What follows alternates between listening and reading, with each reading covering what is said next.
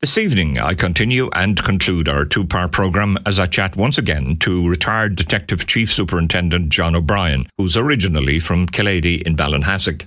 John was head of Interpol and Europol. He was the head of and brains behind Operation Lifesaver in 1997 and was based at Garda headquarters in the Phoenix Park.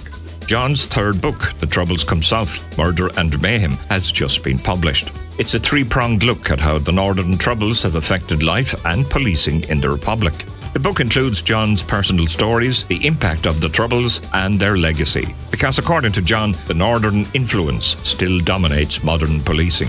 This evening also, we look at the kidnapping of Super Quinn executive Don Tidy and the murder of a trainee Garda and a young soldier during a search for his kidnappers. And how safe are people from unprovoked attacks on our streets, which recently have led to loss of life and life-changing injuries, and of concern also the age profile of the perpetrators of these crimes. And topical at the moment, morale in the Gardaí, is it at its lowest, and what does the future hold? And that's a fair point to begin our conversation with John this evening. So good evening, thank you for joining us, and welcome to Where the Road Takes Me.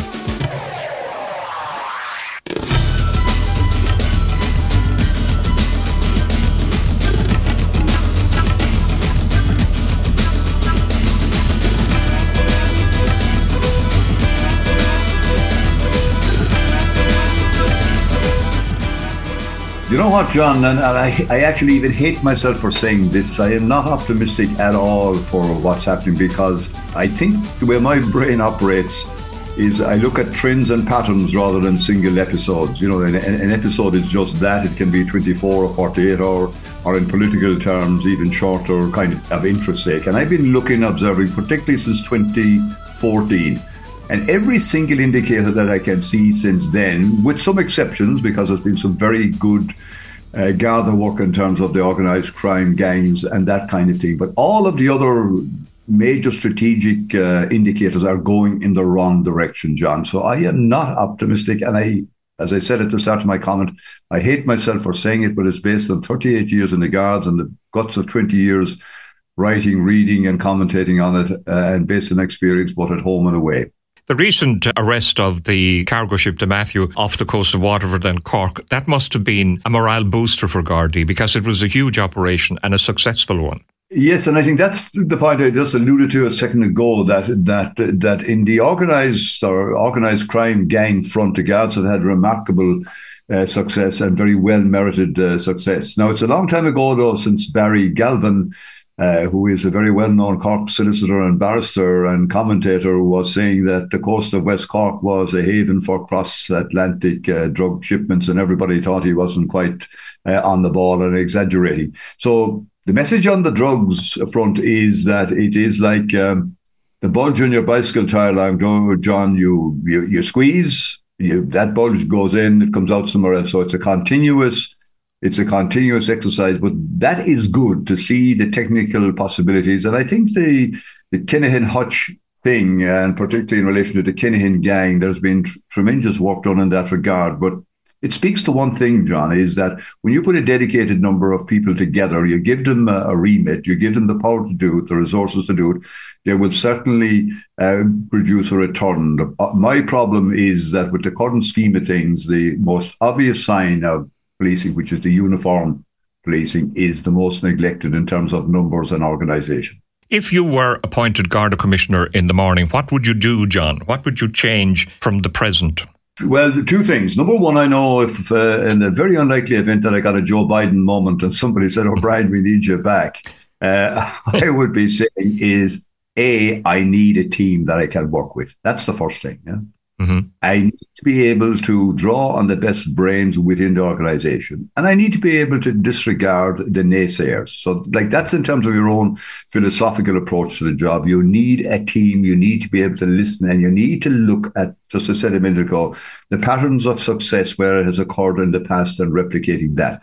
On the big picture, I would scrap with great pleasure the Drew Harris operating model, which has been the single biggest upsetting factor for normal policing in my experience of the Guards. That I would scrap, and I would go back to a more coherent, demographically based model that we could control and organize. But fundamentally, from the top job, John, it is about building a team, drawing in the best experience, and then having measurable targets. Of course, one needs to talk to the politicians and to the minister and the resourcing end of it. But fundamentally, it is a fantastic job. It has the fantastic opportunities to do great for the community, but you need a major reset. Last thing I'd say is, John, is I think the Guards now need what happened in the 1960s, which was called the Conroy Commission. It was a major root and branch review of the Guards' structures. And some of the symptoms that we see now were there then, i.e. disaffection in the ranks, poor resourcing. A lot of those same indicators are present now. But that's kind of a nutshell, John. Now, it's not going to happen, but thanks very much for the thought.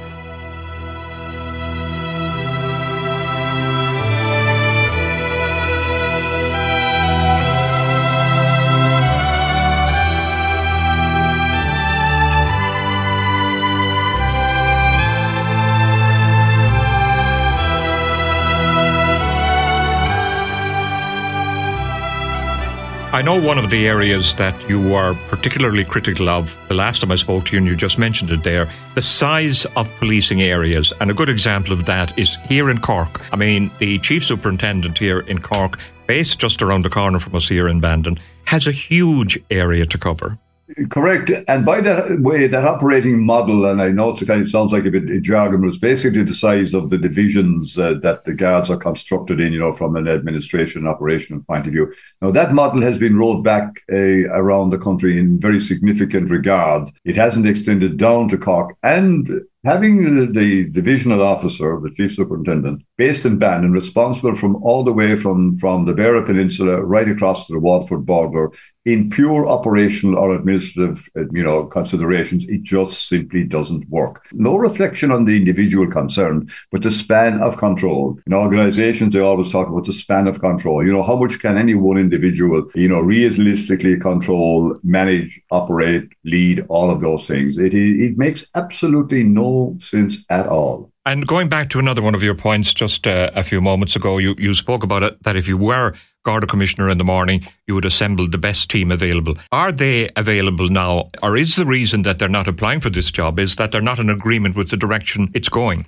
Well, I think in relation to the Deputy Commissioner position, which is the one that got the attention recently, there's a very simple, straightforward one. In 2014, there was an amending act that affected the two things that are attractive if you reach that end of an organisation. A is the pension, and B is what was so-called the lump sum, the gratuity. Now, which is something that's contributed to by Garda pay deductions right through their entire service. Okay, 2014 meant something very simple. If your pension pot based on an age of 85, and not ostensibly the average age of demise or whatever, if that pension pot was worth more than 2 million, which seems an enormous amount of money, but considering that these colleagues would retire at 60, they were, 25 years, the pension pot, what it would cost commercially to produce a pension of the appropriate size, if it was greater than 2 million, then the gratuity and that would go with the normal retirement process would be subject to income tax.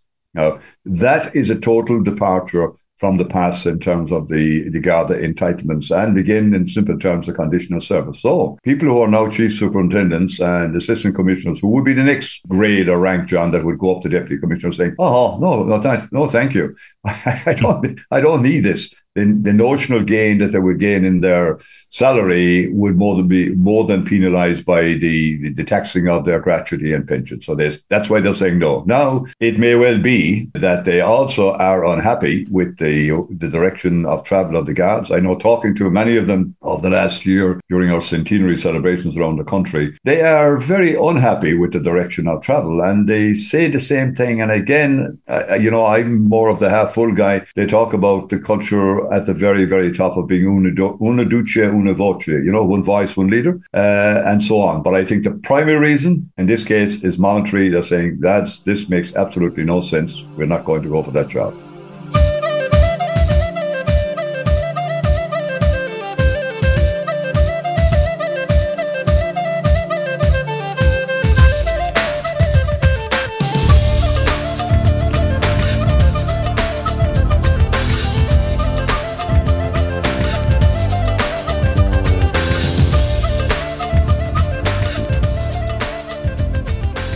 Who knows where this business regarding the vacancy for Deputy Commissioner of the Garda Síochána will end, who will fill the position, and what policing background he or she will come from.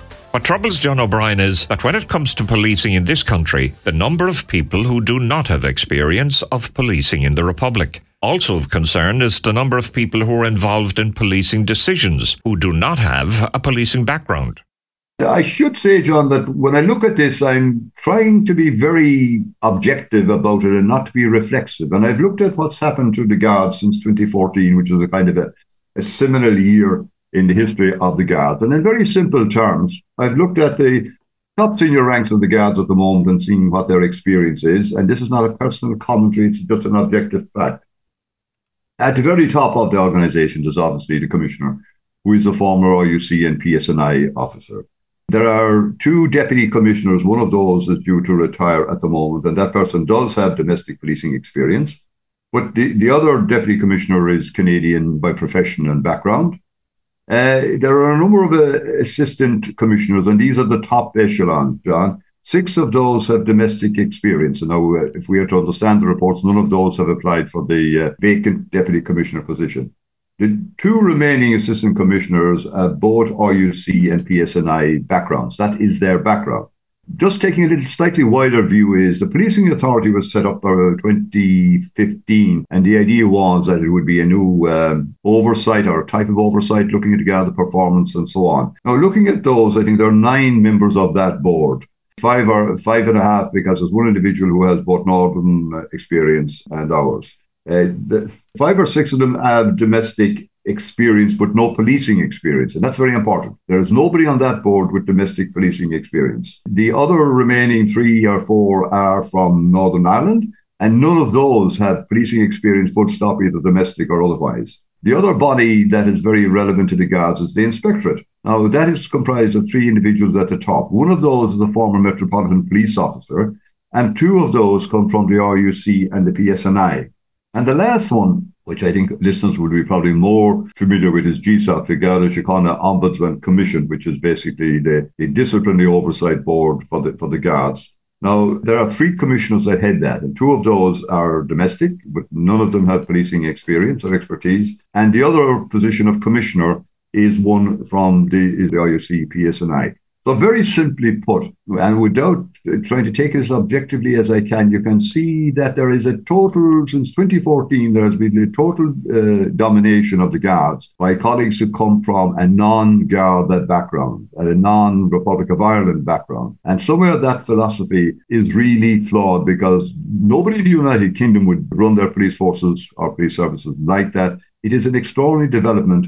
And it's like the creeping damp. It had just crept into the organisation. And no doubt some of it is due to some perception that the Guards could not produce the high quality of officers that would be required to hold down those positions. I would totally dispute that. But I think fundamentally from the public's point of view, you have people involved in making very key decisions who simply don't know what the job is about. And that is a huge lack of experience. I know you said to me in the past when I posed a hypothetical question to you, if you were offered the position of commissioner in the morning, you said the first thing you would do is gather a good team around you. Does that team exist at the moment from within the Republic? I think it does, John, but I would be very aware now that, and this is from lots of communications which I'm in receipt of, that the morale problem has reached the top ranks as well as to the lower ranks of the organisation. But I haven't the slightest doubt that there are fantastic people there well capable of filling the positions at the very top of the organisation.